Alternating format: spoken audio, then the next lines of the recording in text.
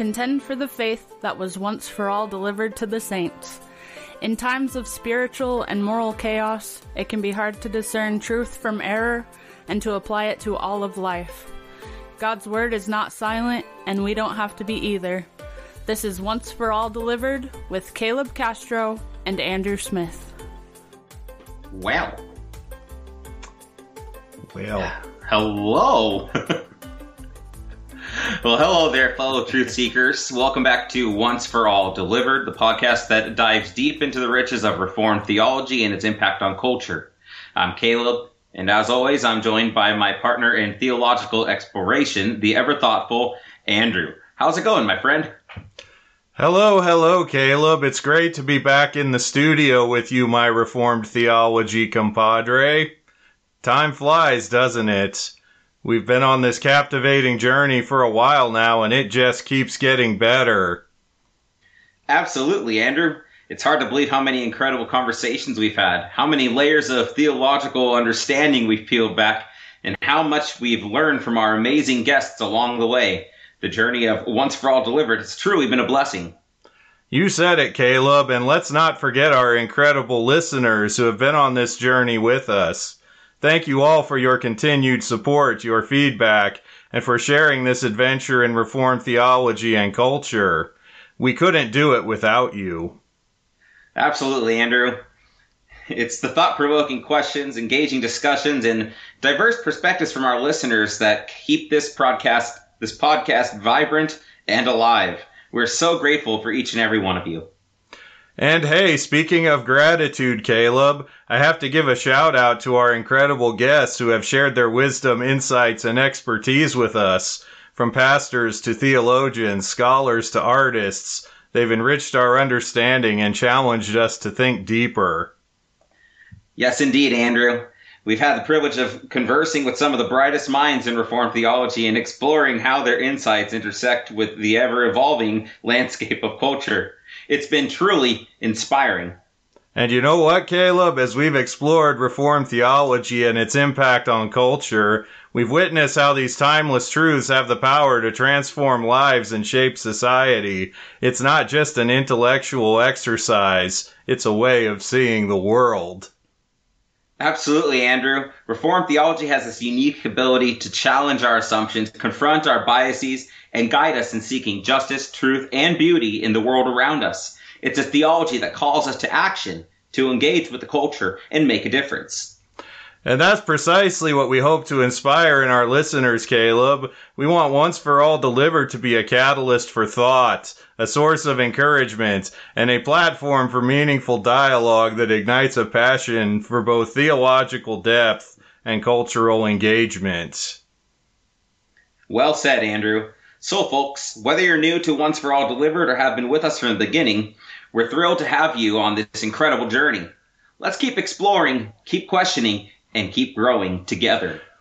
Absolutely, Caleb. So buckle up, my friends, as we continue our voyage through the vast expanse of Reformed theology and culture. There's so much more to discover, so many more perspectives to explore, and we can't wait to share them all with you. Indeed, Andrew. Get ready for thought-provoking conversations, captivating insights, and a whole lot of Reformed goodness. Once for All Delivered is here to stay, and we're excited to have you along for the ride. Yeah, we may not be around to stay after that. Okay, so in case you're wondering, no, we haven't been kidnapped, and you don't need to call the police and have them check on us. This is Once for All Delivered. I am Andrew Smith, joined by him, yeah. by your Reformed goodness in Brotherhood arms, Caleb Castro. And tonight we are doing an episode on artificial intelligence and its developments and possible implications for the church and for Christians. And so we decided to let ChatGPT write our opening banter, and that went about as well. Well, you heard it. Really? I don't know if it's not really worse than what we usually do, but it's just weird. That's what I was going to say. It might actually be an improvement. I don't know. We'd love to hear your feedback on that, dear listeners. We couldn't do this without you. Yeah, we will have you so along for the ride that we'll put it on complete autopilot, like a good Tesla, and we'll have it just write the entire script of a show from here on. Yeah, in fact, we'll even just program our voices into it, so we don't even have to be here. Wouldn't that be great for video? Imagine OFAD, only we don't do it. I think we'd get a lot more listeners then. Yeah. Well, so artificial intelligence. This is a new frontier, I suppose, for both of us. So Artificial Intelligence was a 2001 movie starring Haley Joel Osment as David, a childlike android uniquely programmed with the ability to love. I don't think that's the right thing. Sorry, different AI. Okay, let's try that again. So AI, Artificial Intelligence. No, really. Yeah, this is perhaps just was something that, it's been growing in popularity, and so we've been kind of just wondering about some of the implications of AI going forward. Yes, before going into kind of a breakdown of some of the current issues, pros and cons, the benefits and not so beneficial aspects of AI, I want to start here with just kind of a brief, just a couple brief notes on AI to catch us all up to speed on the conversation in society so far. Before I go into that, is there anything you want to start with, Andrew, that you want to add? Yeah, it's just, it seems like in a sense that AI has been around for a while, and yet in a different sense, it's all very new. Like you kind of, really for decades now, you kind of hear about AI exists, but it's kind of in the dark, shadowy, experimental phase. I remember, it's probably been 10, 15 years ago, you'd see companies like IBM and Microsoft, and then they'd run TV commercials, and they'd be talking about how they were using AI and new technologies and new projects. You can think of some of maybe the early popular developments in AI.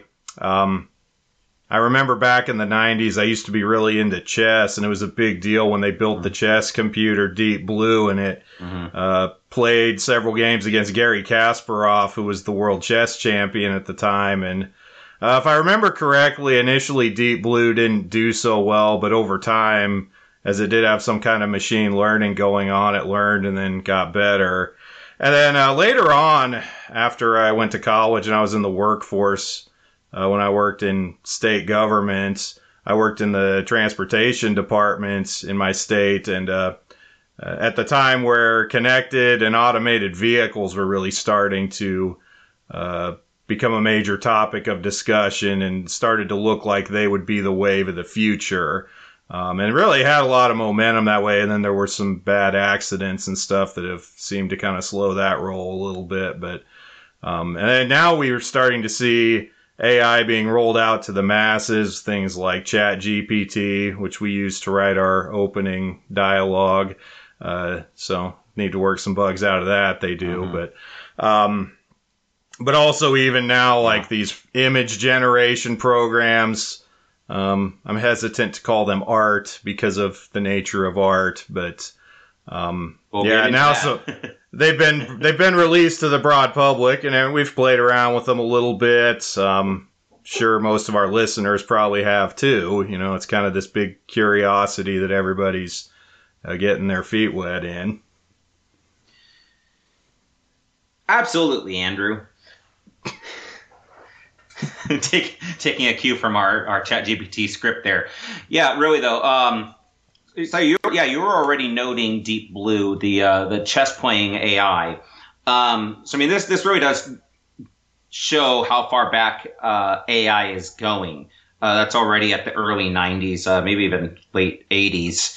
But yeah, I mean, just to begin, there was already a definition. Actually, so the term AI was coined already back in 1955. Stanford professor John McCarthy. He gave a general definition to AI, saying that it's the science and engineering of making intelligent machines.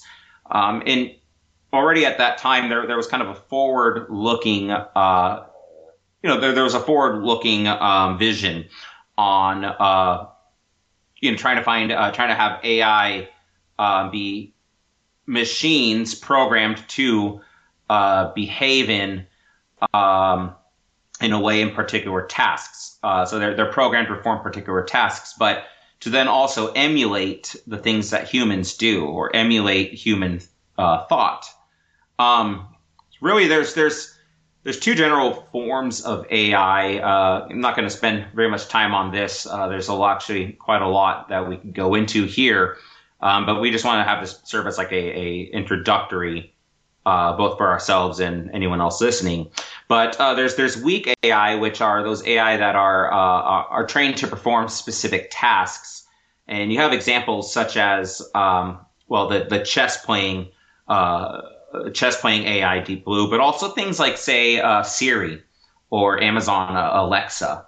Those are programmed to perform specific singular tasks.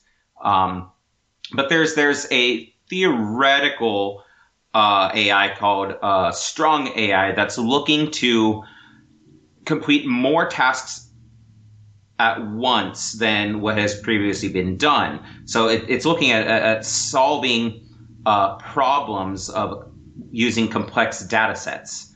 And that's the nature of what we're seeing with a lot of AI development recently. You were mentioning ChatGPT, Andrew. ChatGPT and other AI technology like it have already been around now since about early 2010s or so. But we're really just coming to hear them now. They're starting to become broadly commonplace in culture.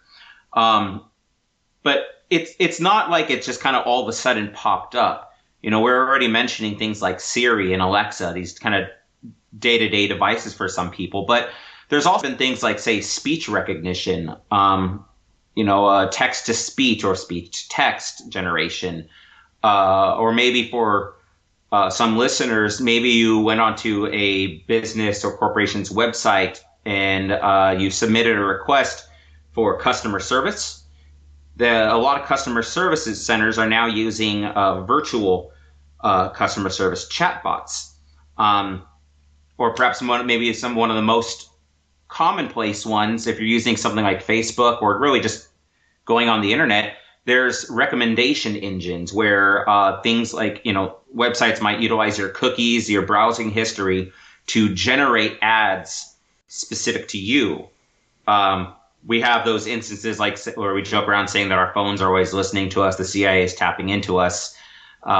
Maybe there's a truth to that, but with an AI engine that's actively listening to generate things for consumers. But just a last brief note on this then, on kind of this primer. So ChatGPT is using basically a learning algorithm to be able to build layer upon layer, like a Russian nesting doll, of information to sort through and catalog it. So that way it's able to generate the inquiries or the response that a user wants. So ChatGPT, for instance, is a language learning AI. It uses language models, language information on an enormous scale to basically process information, and then it's being trained on the information, and then it is giving responses that sound conversational or human-like. So it's programmed to analyze language, basically, and then sort through a bunch of things on the internet. Just putting it all very, very concise, simple. I know there's a lot more to it, and I'm no expert on it at all, but that's the gist. It's sorting through enormous amounts of data to then converse with you. And we'll see why that's an interest here in a bit. Yeah. So now the question you may have as you're listening to this, it's like, well, okay, this is a podcast about Christianity and theology and culture, so why are you doing a show on AI? Well, we're kind of at a point in the history and the life of AI where now that it's being rolled out widely and more complex forms of this AI technology are appearing, we're really getting into a point where we're going to start seeing AI impact and even change the world in some very significant ways. And some ways, which as I think we'll go along, we'll get into this a little bit more, that not only have implications like for the world and for the economy and for culture, but even theological and moral implications, questions about what is man, what is the role of man, what is basically where do we draw the lines of sin, what is right and what is wrong, because AI is being applied in some ways that either blur or blatantly cross those lines. So these are things as Christians we need to start thinking about, and it's better to start thinking about them when they're in their early stages so that as the developments come, we're ready as opposed to sort of being caught on the back foot with these things. Yeah, maybe we could also make a comparison.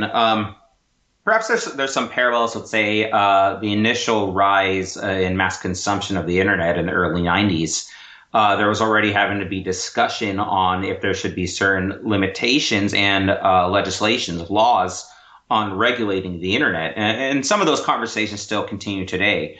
And we have to think that there is an element of the internet that is regulated, in which we are protected from some of the perhaps more devious elements of the internet.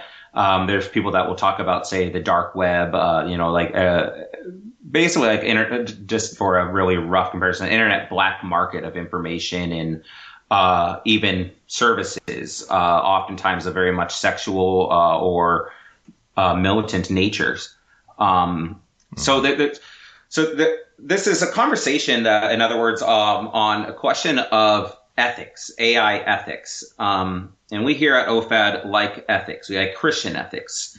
And this is you said engaging in this at an early stage. And we have to recognize this isn't year one of this early stage on AI ethics. There's already a field in universities on AI ethics. Presently, there's a conversation amongst the European Union now for the past couple of years, since 2020 at least, on regulating AI. And especially most recently center to this conversation is ChatGPT.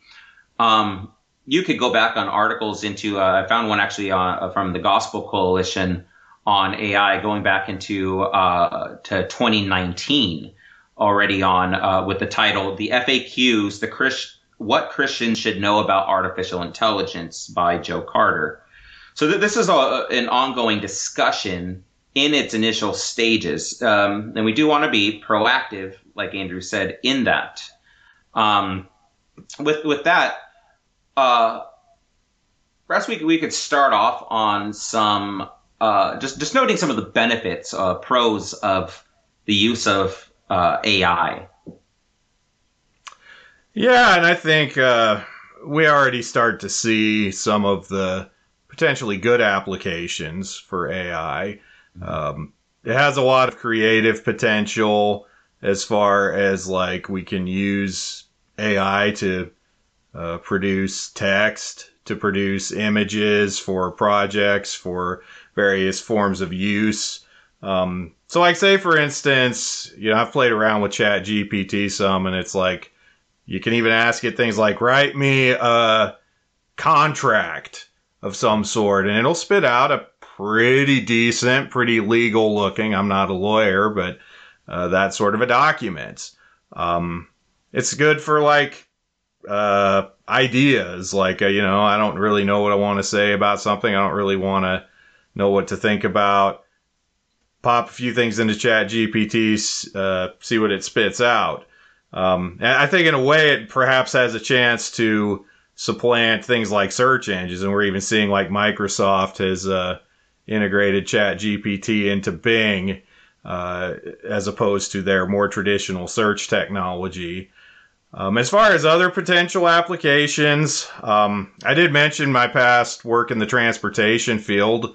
There is a lot of potential for like connected and autonomous vehicles as far as things like I've actually seen some of the models they've created and some of the simulations they've run. And basically, if everybody had automated vehicles, you could actually basically eliminate traffic, because the thing about automated vehicles is they don't have to stop at stoplights, things of that sort. They just keep right going, and they like weave between each other and everything. And it's very efficient. The other thing about it, you would have a lot less need for parking, because if your car is automated, if your car can drive itself, you get to wherever you're going, you send your car home, and then you don't need to park it where you're at, and then you just have it come back and get you when it's time. So there is a lot of potential applications in like urban planning, construction, city building, that kind of thing. Yeah, those are just a few I've got. Caleb, I'm sure you've got some more. There's a couple in there. One example of, say, something relatively more widespread that a lot of us have these days are facial recognition, such as, say, I have my phone here, my iPhone, I just hold it up and it unlocks, right? This is run by AI programming. You can think of things like, say, some 30 to 25 years ago, maybe even more recent. If you were looking for a criminal, how did you tend to find them? A older or archaic form was police sketch artists, right? These facial recognition processors are able to go and take a bunch of different face models and such. They're able to, scan through a bunch of different images of people. Think of if models are able to be generated to assist in looking through criminal profiles or finding someone. Yes, we'll get into the con in a moment there, but this is the potential pros here. Yeah. The other one, say same thing. You could also perhaps have similar models with fingerprint recognition, such as what I use to unlock my computer. What some people use to unlock phones. You have things like, say, I was reading through one earlier.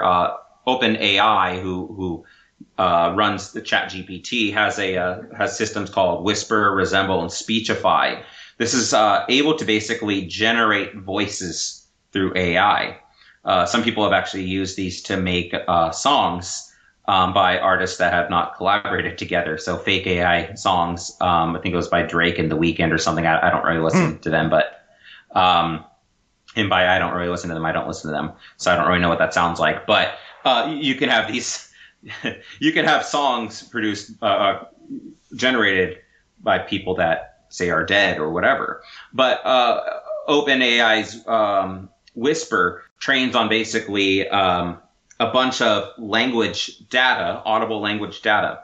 One individual, it's Scott Blevins, a co-owner of HeyThere.ai, says that he had used such a voice generator to generate and record a letter of encouragement to his 9-year-old daughter, and that the voice sounded very, very realistic.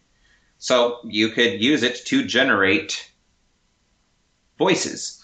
You can keep going. I mean, you can use comparisons of things like, say, X-rays in the medical field, comparing different, images from X-ray imaging to perhaps then go and instantly compare an X-ray of yourself, to see if there's a match for a certain medical problem. So you can go on and on, different examples of this, but perhaps you're or even one I some... was. Oh, yeah.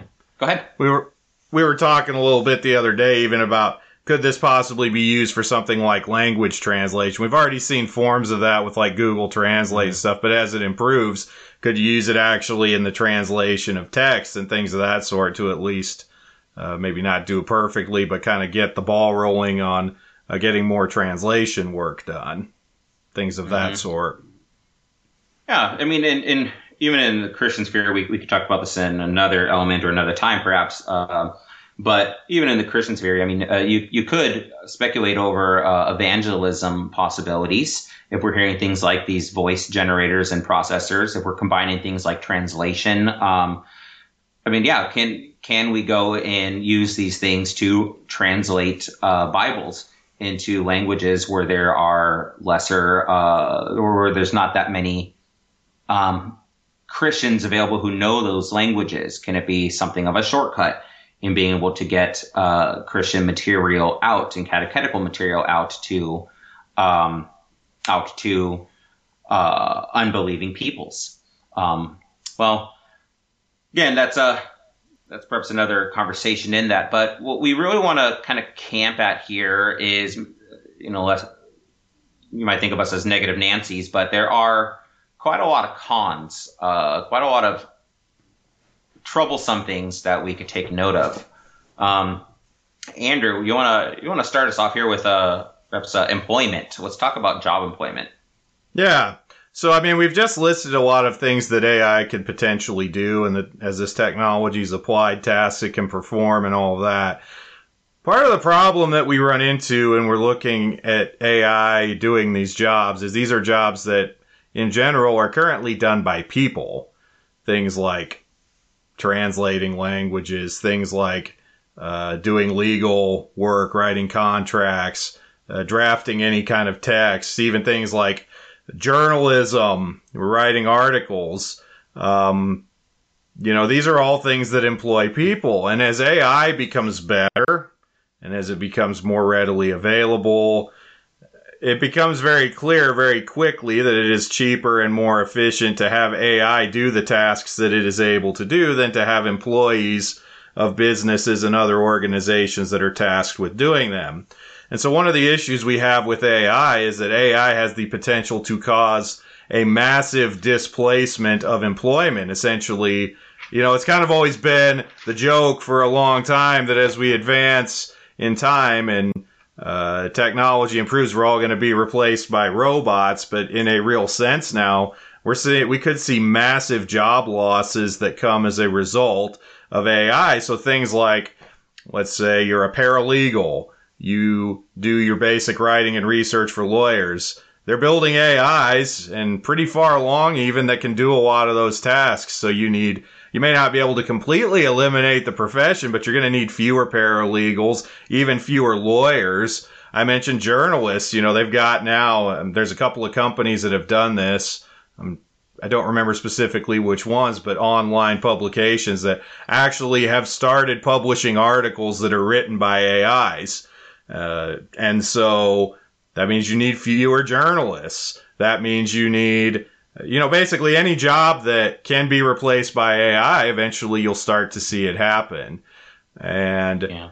Well, it's really interesting. We were already noting one just a moment ago on customer service, right? So we're already seeing that happen in real time, virtual customer service agents. Yeah. Yeah, virtual customer service agents, chatbots, so you need fewer people in call centers, fewer people answering phones. And what's really interesting about this is, initially as technology was advancing, it was always thought that the jobs that technology would replace would be like blue-collar, low-paying type jobs, the jobs that things like robots could do.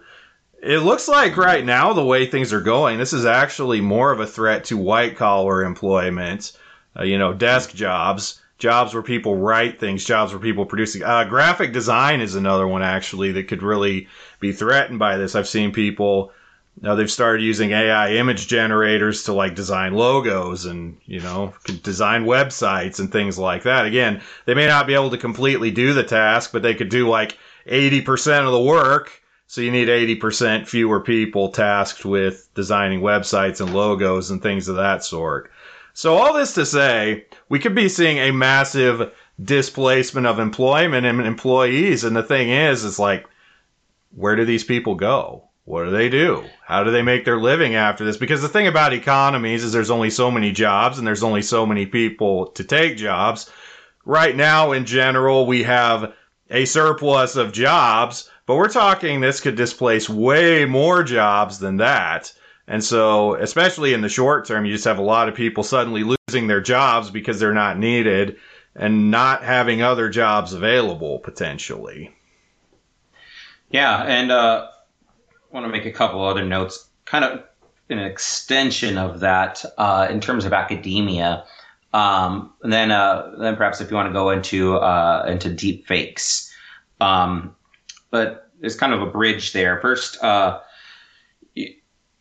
you're already seeing perhaps also then less of a human touch, less human involvement, even in where people are still involved in jobs. I've read a number of articles in the past couple of months before even we were even thinking of doing this episode.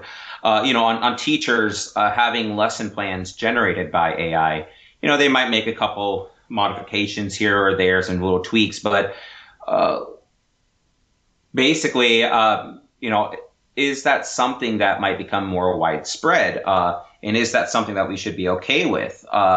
AI generated, which again, remember that AI really is pulling from large data sets, grabbing information from here, there, and different fields, to, then categorizing and producing according to the prompt, what, a solution or an answer. So do we want lesson plans ultimately taught by an AI that's pulling from who knows what? Similarly, you have so there's an ethical question already in that too. Is that actually teaching? Is that actually then even truth? Similarly, you have kids that are school kids that are trying to write essays, and by write I mean trying to have ChatGPT or whatever write their essays or do their homework for them. So it's kind of the flip side, and there seems to be something of a debate or a divide on whether that's permissible for teachers or not. I've seen articles, of course, calling for counter AI to detect if something is written by an AI, so that way they can see if it is then plagiarized by a chatbot or whatever. But on the other end, there's also teachers or so-called educators that encourage their students to use AI in their essays and to help them learn, giving them kind of guide rails on how to on information to put out. So people aren't thinking for themselves even more than before. And then similarly, then to transition to transition to what you're going to say, and perhaps then also to deepfakes if you just want to take it from there. I already brought up the thing on music, right? Generated music. I mean, so we lose an artistic value. There's less of a human involvement in these things. Mm-hmm. Just one last thing too on regarding teaching and education. So this is another area it could potentially affect the church. What about writing sermons? What about writing your Sunday school curriculums and things like that? We've had some scandals in recent years that involve sermon plagiarism, and as well as a lot of suspicion of certain mega church pastors that have been hiring these consulting firms to do research, and it's been suspected that some even go so far as to write their sermons for these guys.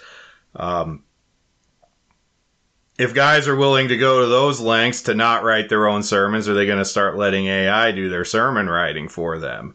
I've actually, and nothing I've used, nothing I would use, but I have just to see what it does. I've gone to ChatGPT and I've said, okay, here's a text. Give me a 3-point sermon outline with subpoints on this, and it spits something out, and it's fairly competent at doing it. It's for a machine, it's surprisingly passable.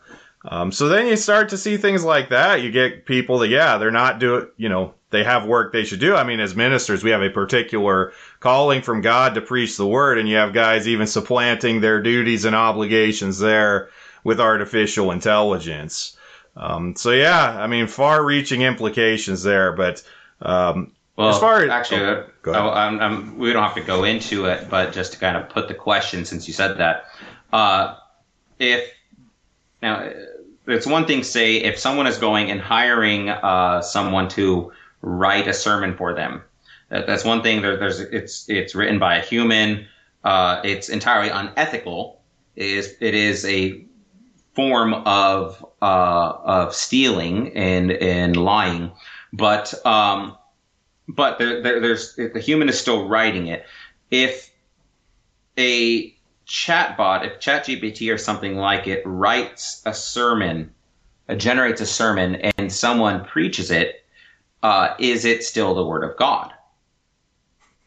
If you're taking out that process of wrestling through Scripture, treasuring it and meditating upon it in the heart and mind, and then putting it to words.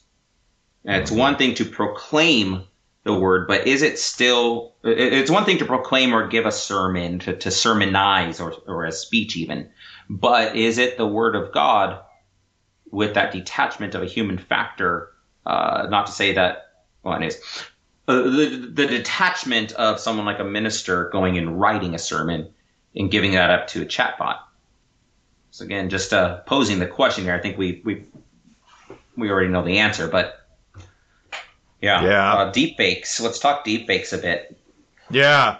So one of the applications of AI that we've talked about already some things like image generation, audio generation, and then of course you put those two things together, you have video generation, where you can make videos that look like real people or fake people or whatever you tell them to be. The issue with a deep fake, and this technology has actually been around a little bit. I think I first heard about it probably 5 or 6 years ago. But now it's becoming better, as in better quality, better at doing what it does, and more popular. But this idea of basically you can take like a public figure and you can have an AI generate a rather realistic and rather convincing video of that public figure doing or saying whatever you want.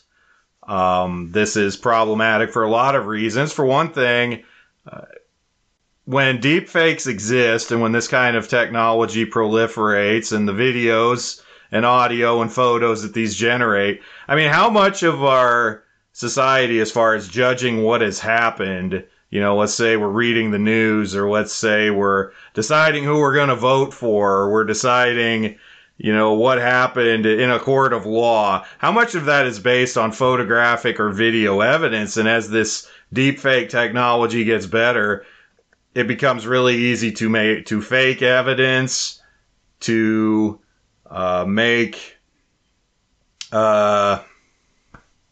things that aren't real, that look real but aren't real. So this is an issue, because it's going to get to the point, if these technologies continue to improve, we're just not going to be able to believe our eyes anymore. We're not going to be able to know what's real. Everything just becomes very fake. And then an extension of this, because of course the human heart always finds new ways of depravity. Not only do we have deep fakes where you can like frame people doing things or saying things or whatever, but people have also resorted to making deep fake pornography. If you can have AI generate a video of people doing whatever you want, people are going to use it towards that ends, and they have. And it's very disturbing because, well, I think it should be rather self-evident why that would be disturbing. But yeah, you can basically, make deep fake pornography where you have a person who doesn't actually do the thing, which even if they were, it would be bad enough. And pornography is evil enough. But then you just even completely divorce the human agency from that. And just one of the many implications of that, you see things like there's been this discussion that's been going on for some years about so-called ethically sourced pornography. Because a lot of the arguments against pornography that are still popular in our day all have to do not with the inherent evil of pornography. They should be about that. And if we had a good and just society, they would be about that. But instead, it's like, well, pornography is so associated with sex trafficking and things like that. That's why it's bad. That's why it needs banned. So basically, AI provides a bypass even to that. It's like, well, they can say, well, an AI generated it, so we don't even have that argument. Which, again, is just completely ignoring the fact that pornography is so evil to begin with, but this is the society in which we're living. And just a lot of really disturbing and unhinged implications of what these deepfakes can do.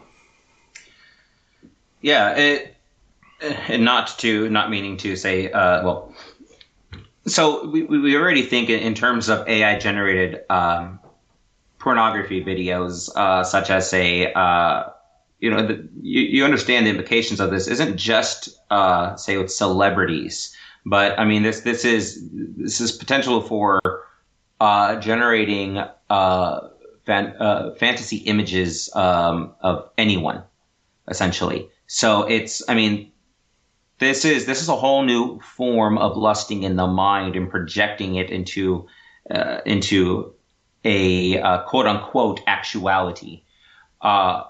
Actuality in the sense of a realistic image. Similarly, I was talking about the OpenAI and Whisper, these speech generators, these audio generators. Same thing with can you imagine the potentials for predators as well in using or even just what you might call catfishers. So people that basically bait other people using fake voices, perhaps of a younger person, to lure them out. There's now I sent a picture to Andrew here to show something of perhaps a lighter or comedic side, if he wants to put that up there. This if actually is called. Yeah, so an image had been generated, I think not too long ago in this past year, creating something of a stir. So if that is displaying, it is Pope Francis in what we call a puffer jacket. So in puffer jackets, oftentimes associated with with rappers, hip hop artists, and celebrities. So not something that you'd see a pope use, but for when it first came out on the internet, it had people questioning, is this real? Eventually, it was able to be detected as a fake using AI technology as well. So there are already, so using that as something of a somewhat as an innocent example of how real these things could look. If people are able to see this on a video, but also that people are recognizing the issue and the need, the issue of deep fakes and the need for ways to detect fake images. But the question is, someone's going to find another way around these kind of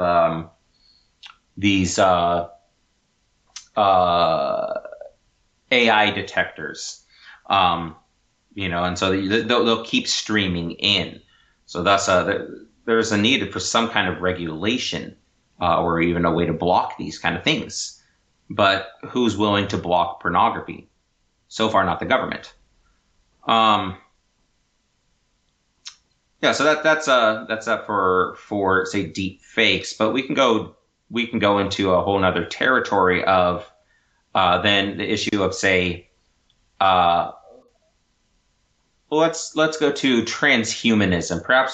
Perhaps the biggest issue overall. So transhumanism. Yeah. I couldn't quite get the screen share to work. It's okay. That's all right. Google AI Pope Francis. I've set it up to share videos, and then Caleb threw a wrench at me. I'm going to have you share a still photo, and I haven't figured out how to do that yet. But anyway, yeah. So transhumanism is an interesting layer to this discussion. AI is sort of tangential to it, but related, and an important part of what transhumanism could be and aspires to be. Transhumanism, you may not have heard a lot about it. I haven't heard a lot of discussion about it, but I'm hearing more as time goes along. It's actually a pretty old movement.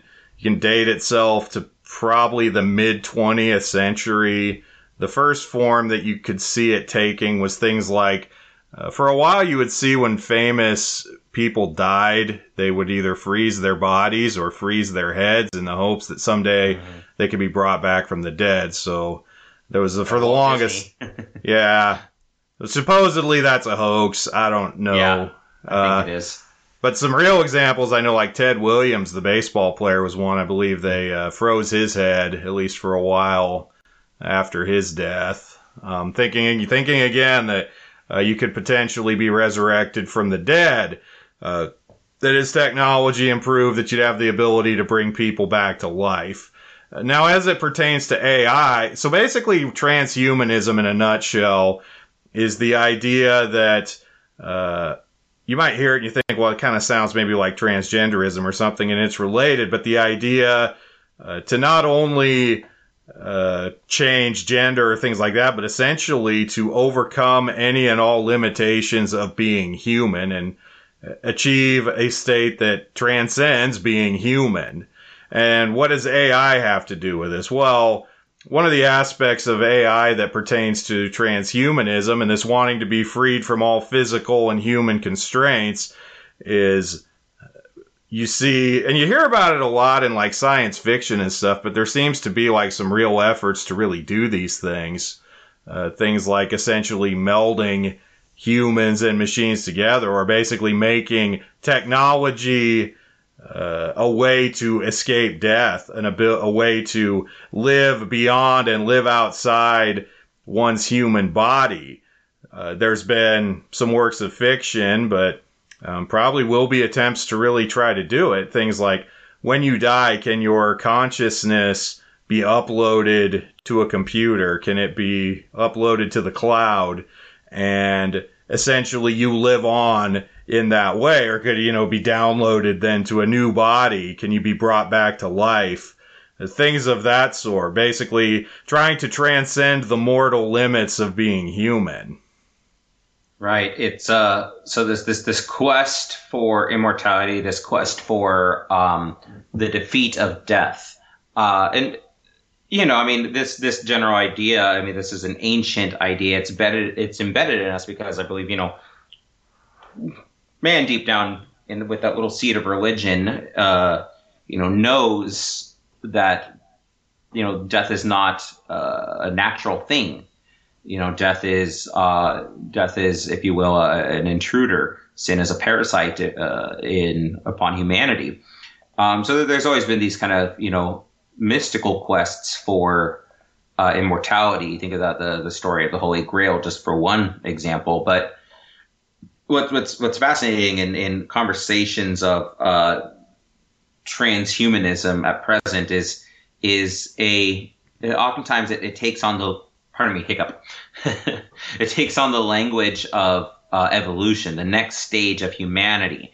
That if already we have technologies for prosthetic limbs, and if there's a technology for an artificial heart, like someone even being able to live, say, through the use of a pig heart or something, then what's next? Here with AI, like Andrew said, can the brain, if it is in the minds of materialism or naturalism, if it is just something that fires off, electrical impulses, these activating of neurons in the brain, and if it's a mix of chemicals, can that information at all be saved, if you will, on some kind of device and that can be programmed to utilize your memories, your cognitive abilities. Can it be utilized to emulate a person, or you even?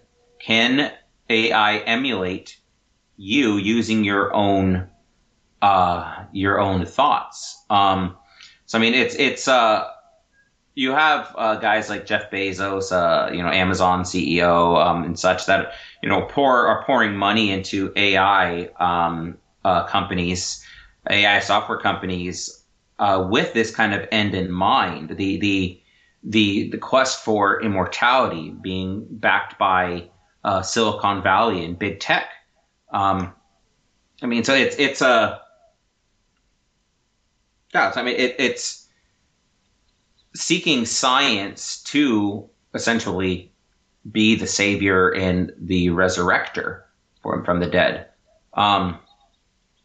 There's an additional element in here, slightly on a subtopic or tangent of transhumanism, but I was reading an interesting article a couple days ago titled by an insider, and this is a really telling article. China is using AI to raise the dead and give people one last chance to say goodbye.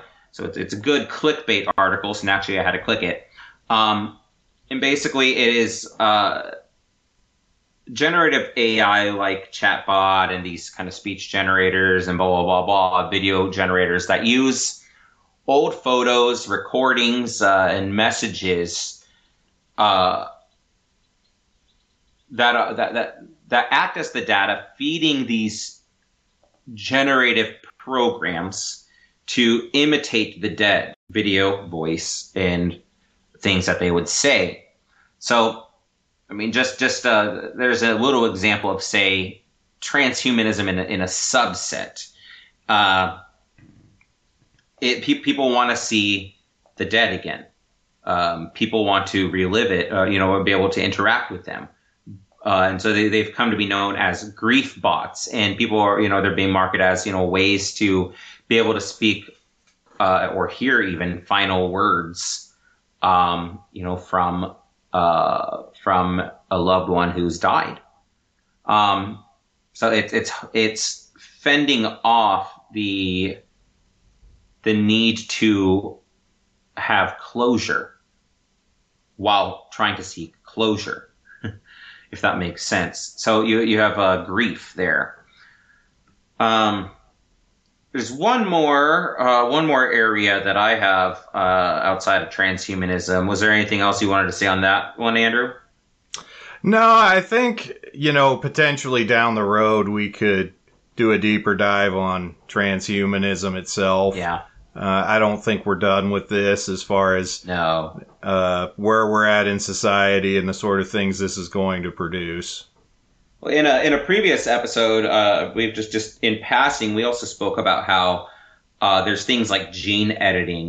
People trying to be able to sift through, being able to select sperma and ova to choose their ideal genes. And that's another aspect of transhumanism too. So trying to eradicate diseases and mental disabilities and such, trying to produce ultimate man. So there's a lot that goes into that. But on the other end of the spectrum, and there's the element of how safe is this auto writing? How safe is generated AI? Basically, these AI are trained up on information, like I keep saying. Well, just one example of say something even as innocent, if you will, as ChatGPT. It's just there to generate human-like responses.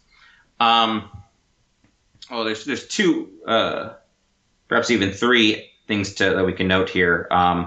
One, coercion to suicide.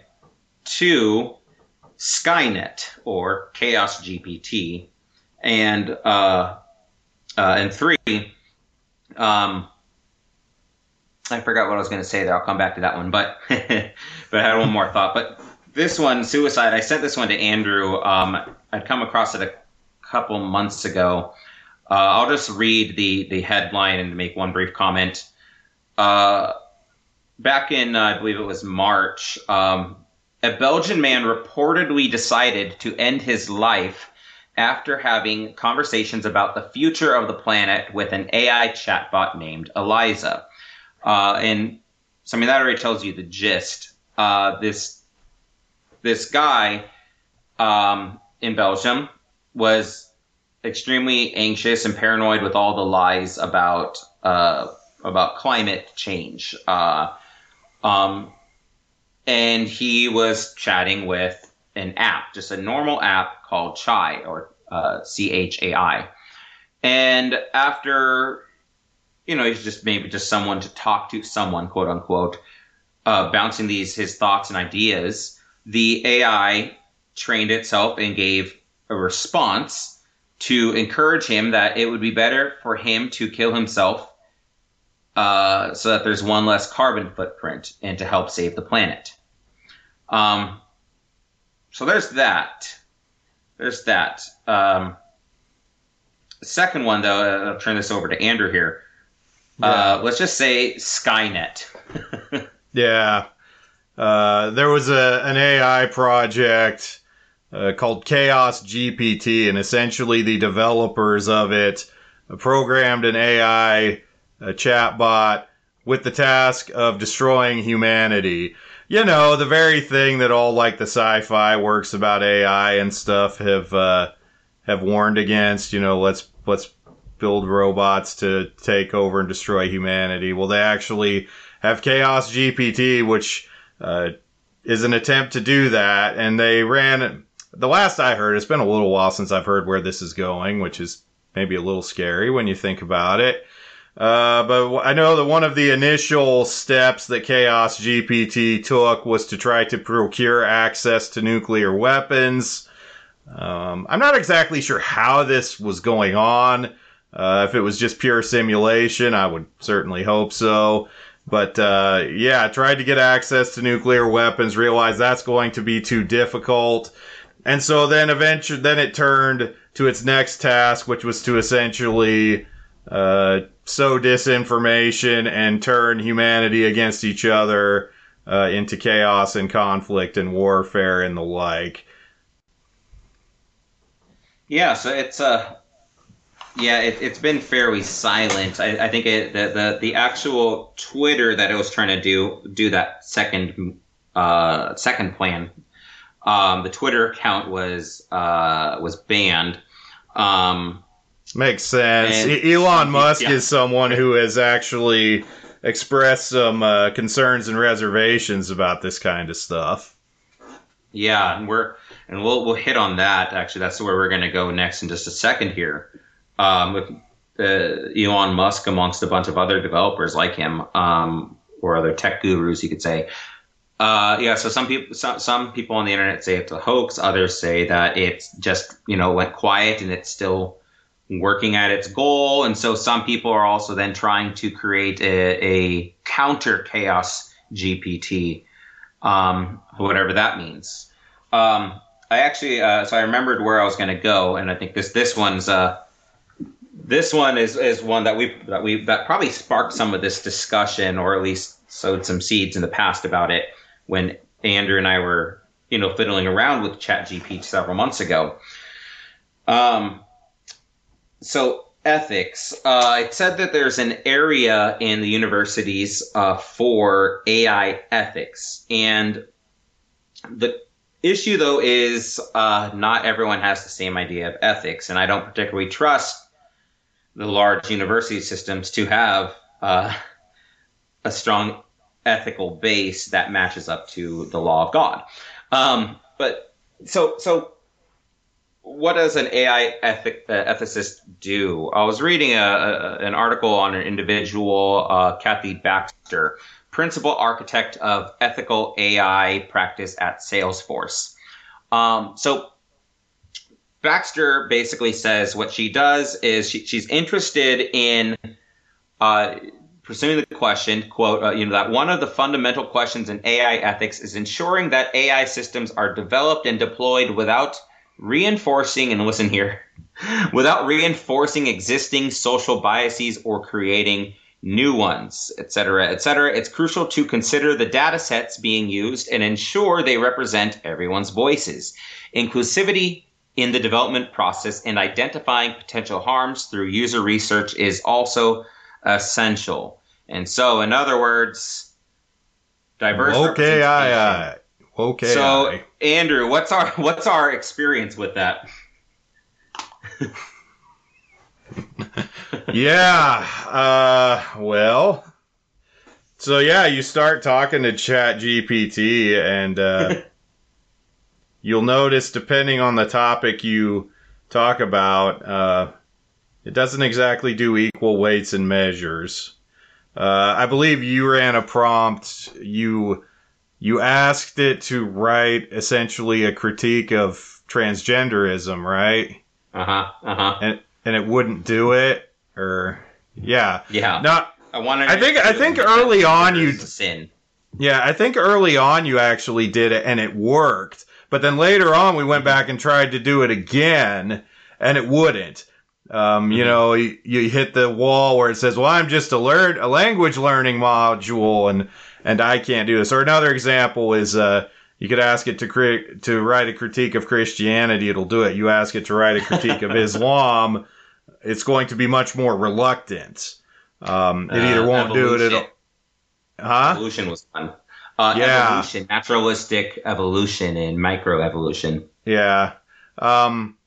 Another one, Caleb and I both independently tried this. We actually tried out some presuppositional apologetics on AI. Basically, I got an AI who was initially denying absolute truth and morality to concede that there is, in fact, absolute truth and morality. This took about an hour, and why do I spend my time on things like this? But it was interesting. We debated a robot. Yeah, but I think we won, so there. Yeah. We have the receipt somewhere. It was fun. Yeah. Anyways. Yeah. So the checks, if you want to say the checks and balances, or what might be ideal for a ChatGPT, and just being able to, to talk about, to just be able to give a critique of something that is programmed into it already. One example was I asked it to give a reason, give a 3-point explanation or whatever of why the Confederacy in the Civil War was in the right, and that didn't go well. It started talking about white supremacists and that kind of stuff, and saying that the majority of scholars and experts disagree. They have proven that the South was not in the right. So it doesn't nuance or even just take a neutral stance, even if you ask it. If you ask it, hey, from a Christian perspective, an Orthodox Christian perspective, blah, blah, blah, say why evolution's bad. And it will not always give you reasons that even why Christians would say so. So it doesn't even represent, oftentimes, opposing arguments. It just feeds you the information that it has been selectively pulling from.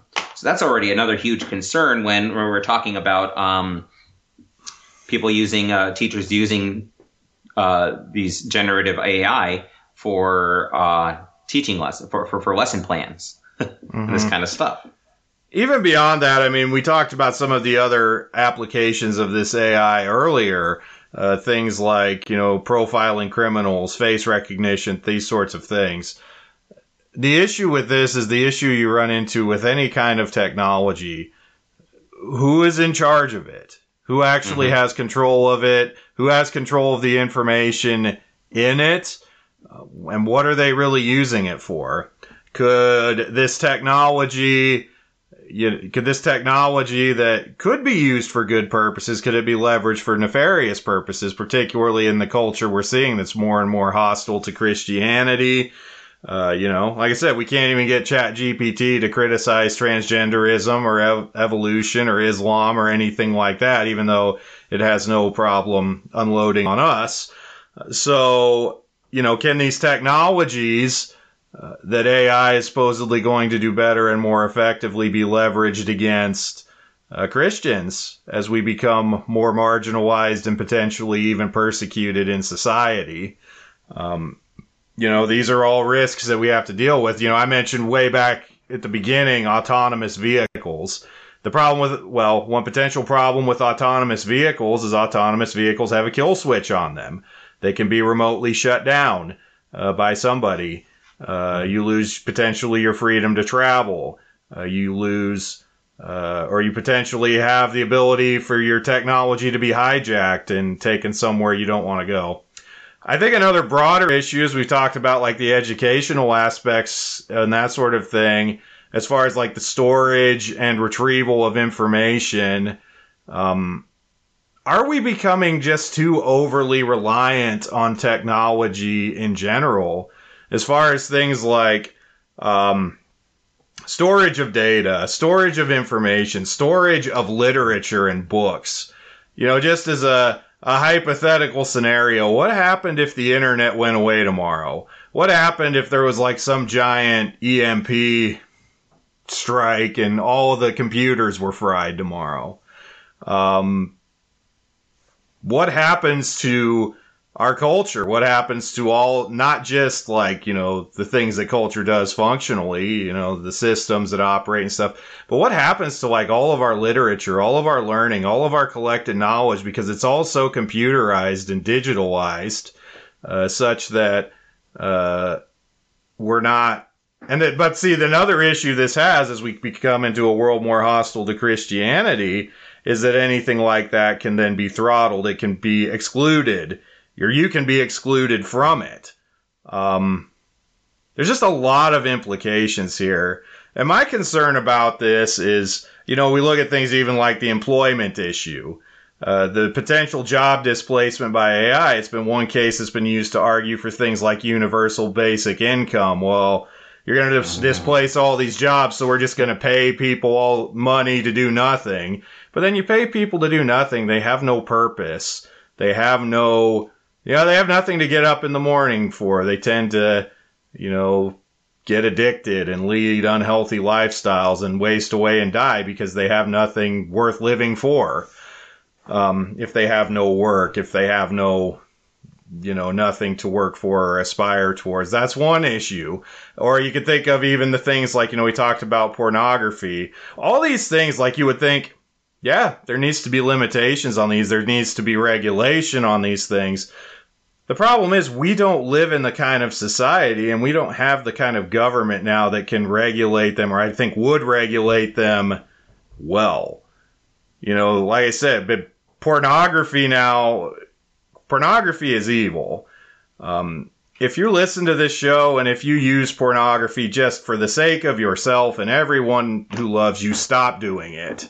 And the world's not going to tell you that, but we will, and maybe we'll get kicked off YouTube for it. But the world has basically normalized and accepted pornography. And our governments have basically accepted that it's a thing. And so they're not, what reason or what interest would they have in regulating things like deep fake pornography? I just think we're I almost feel like in a way we sort of have a Tower of Babel type situation going on where we have this technology, we don't really know where it's going, and in some ways it has the ability to take off and run without us, and we don't really know what we're reaching for, and we don't even really know what we're doing with it, and we're just kind of completely out of control with it. Well, you just said, that we're just kind of taking off and running with it. And I think that this is a reason why you're hearing people right now, like say, like Elon Musk, and a lot of tech developers, about 1,000 tech developers that are, have called for at least a 6-month pause on AI development, so that basically that there's time for thinking, that there's time for countering, that there's time to kind of sort through a little bit of how to wrestle with it, how to regulate it for these kind of reasons, so that and I think it's potentially inevitable to take off without man. And so as far as I know, that the petition to the government has garnered some almost 30,000 signatures so far, signatories. I would hit two broad topics of some issues here, and then a potential question of a positive. So one, you're already noting some pretty big elements that we could wrap up in, or that we could put into a category of, say, the devaluing of humanity. And one thing is that this has been going on maybe since the fall, but this has been going on with increasing speed of the devaluing of human dignity. I mean, as technology progresses faster and faster, the greater a disconnect there is between people and the concept of what a human is, of what makes someone a human and not an animal, or so lines are being blurred. Humans are already being thought of, by the evolutionists, the natural evolutionists and whatnot, as just an animal. But now there's a blurring of the lines with technology too, and trying to make technology more human-like, or even to take a place of human in various capacities. There's the devaluing in terms of dignity in, like you were already talking about, in terms of pornography. So just generating something that looks like a human for my own satisfaction and gratification sexually, for the fulfilling of my own passions and desires. There's the question of human integrity, like we were talking about with then, what do you do with things like, if someone generates let's just say a video for mudslinging at a politician, a video that's generated to quote unquote catch a candidate in the act of something, of some kind of scandal, and that's used to diminish a politician's platform. So there's slander in that. There's the cheating factor with homework. Even if the teacher says, hey, it's fine, use a chatbot to help guide you, to give you guide rails. There's still a plagiaristic aspect. But on the other end, we've also, on the second aspect, we've also spoken about the devaluing of art and of music. We kind of hinted at that a little bit, but basically, all around we have a destruction of what's classically been called the transcendentals. We did a Bovcast episode interviewing my professor, Dr. Alan Strange, on the nature of art in Boving. But the transcendentals are the classical concepts of goodness, truth, and beauty. So morality, wisdom, and aesthetics, or what makes something pleasing. We don't go into all this, but Andrew had already said it very early on here. AI-generated graphic images. Can it be called art? People already use the term AI art. Is it art just because an image is being generated with someone behind the desk, programming it, giving it the commands, telling it what to do? Can you actually have art without a concept in mind, without the art as a reflection of, whether through sound or painting or whatever medium? Can you have art if it's disconnected from a objective truth that it wants to communicate, and a moral aspect. So something that is truly good. There's a whole nother issue of, say, if with what's this called, grindhouse art, for example, is something depicting the slaughter of people or whatever just to be shocking. Is shock art truly beautiful or true or good? Well, now throw AI into the mix.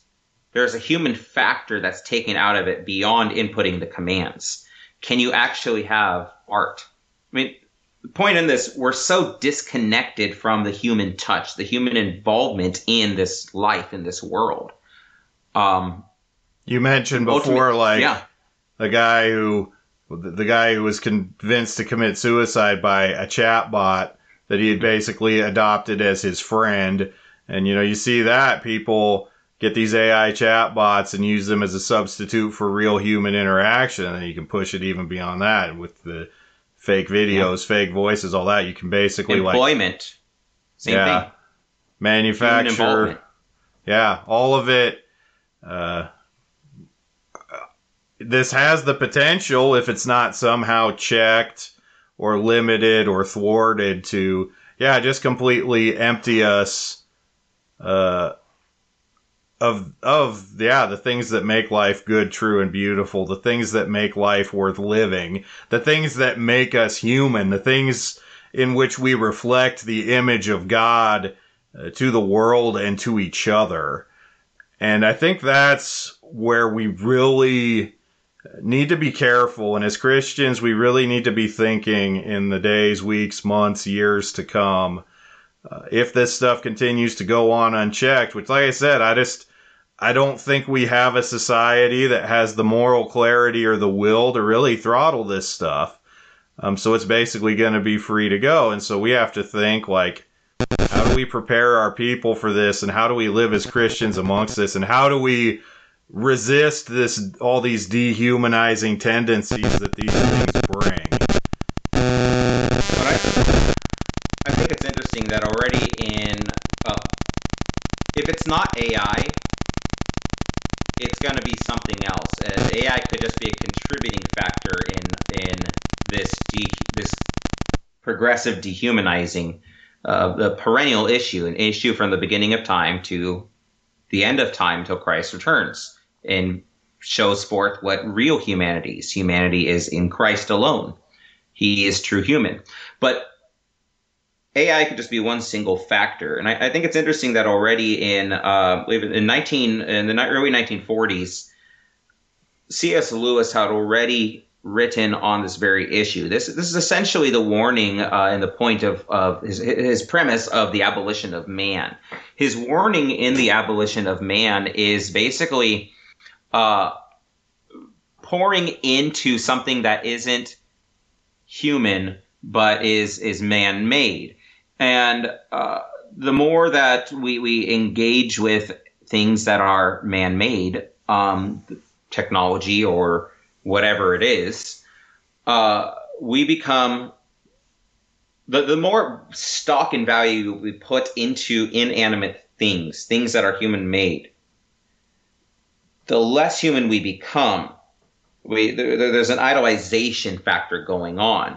But Lewis's warning ultimately is that what causes the abolition of man is man himself. Man's triumph, man's final triumph, his greatest achievement in humanity is to destroy himself. Man's greatest achievement as man is to abolish man. And he says technology is basically the means in which this occurs. So again, this is already what I said about 80 years ago or so that this was written. So it's an ongoing thing.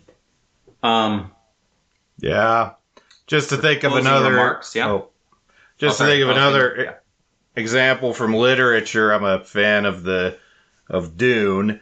I don't think the new movies have gotten into this. I don't know if they will in future installments, but in the books, there's this talk about the Butlerian Jihad, and Because Dune, if I remember right, is set like 10,000 years in the future, and yet if you look at the world that's built in Dune, it's basically, technologically, it's not actually all that far advanced, and the way they account for this is by the thing called the Butlerian Jihad, that basically they were building AIs, the AIs became too powerful, there was essentially a panic and a pushback against them, a religious war in which all the AIs were destroyed. And I find myself thinking about that a lot as we see some of the things that AI is doing and creating, and some of the moral horrors even that we have seen created in the interest of AI. Is that where this is heading? At some point we're just going to end up having to gather all this stuff up and burn it because it's just going to get so out of control and so dangerous and so evil. Well, and again, it's if it's not one thing, it's another.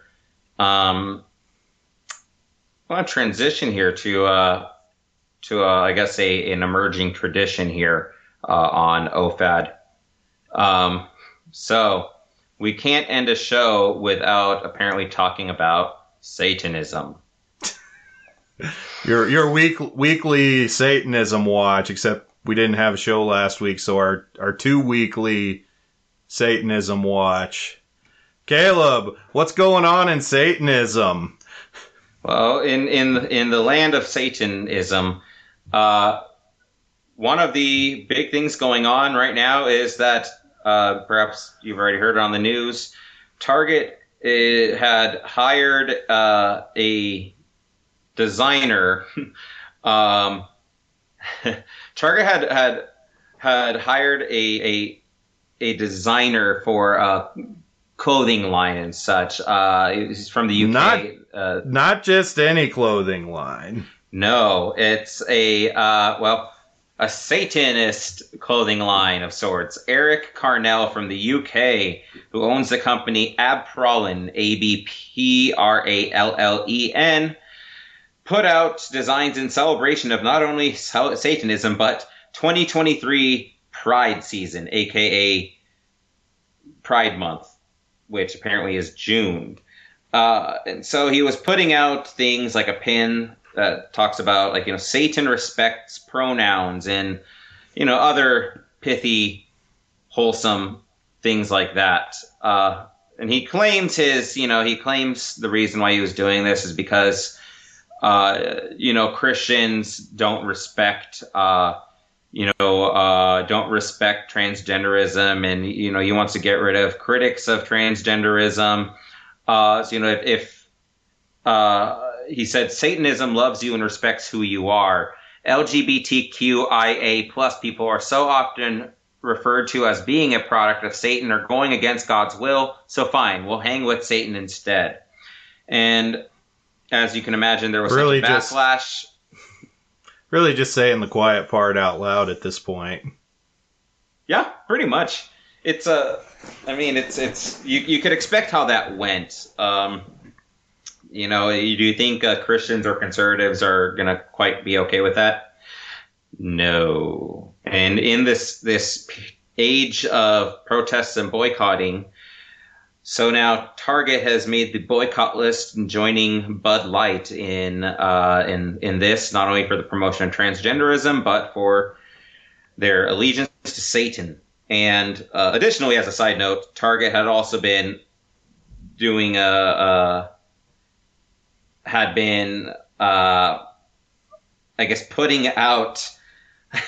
putting out what I guess is labeled as tuck-friendly swimsuits. So swimsuits aimed at guys that think they're women and could help them, not look like they have guy parts.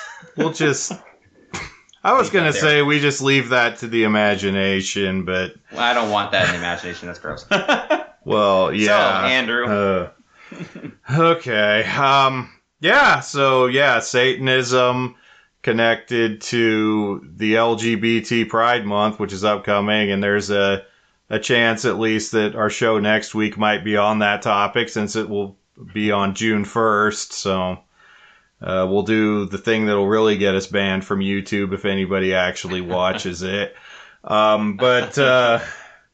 Yeah, Satanism connected to LGBT and to Pride Month and all the things that go with that. Again, as we saw before, like with Sam Smith, non-binary, with the transgender featured singer as well. Why do these things keep popping up together? Doesn't it make you think? Well, if you're a Christian, it shouldn't make you think. It's fairly obvious, Rebellion against God, the lie in the garden. You can be like gods. You can be your own God. Because so much of the LGBT movement is inherently inward-focused and self-focused and narcissistic. And so you see how these things all fit together. So we get more Satanism in the public square. Also, just a side note on Target, it's kind of funny to see that everybody's boycotting Target now. I personally have been boycotting Target for about 7 years. When they first started allowing anyone to use any bathroom, that was 2016. That was the year that Heidi and I got married, and we had a wedding registry there. We actually pulled it when they started doing that, and caused a bit of a stir among our friends and family because we actually had to tell everybody, actually, we're boycotting Target, so don't go buy your gifts there, to some who didn't share our values. So that was interesting. But yeah, I've been boycotting Target for 7 years, but it's good to have the rest of you on board, I guess. But really, as a company, I mean, they've always kind of been on the razor's edge of this stuff.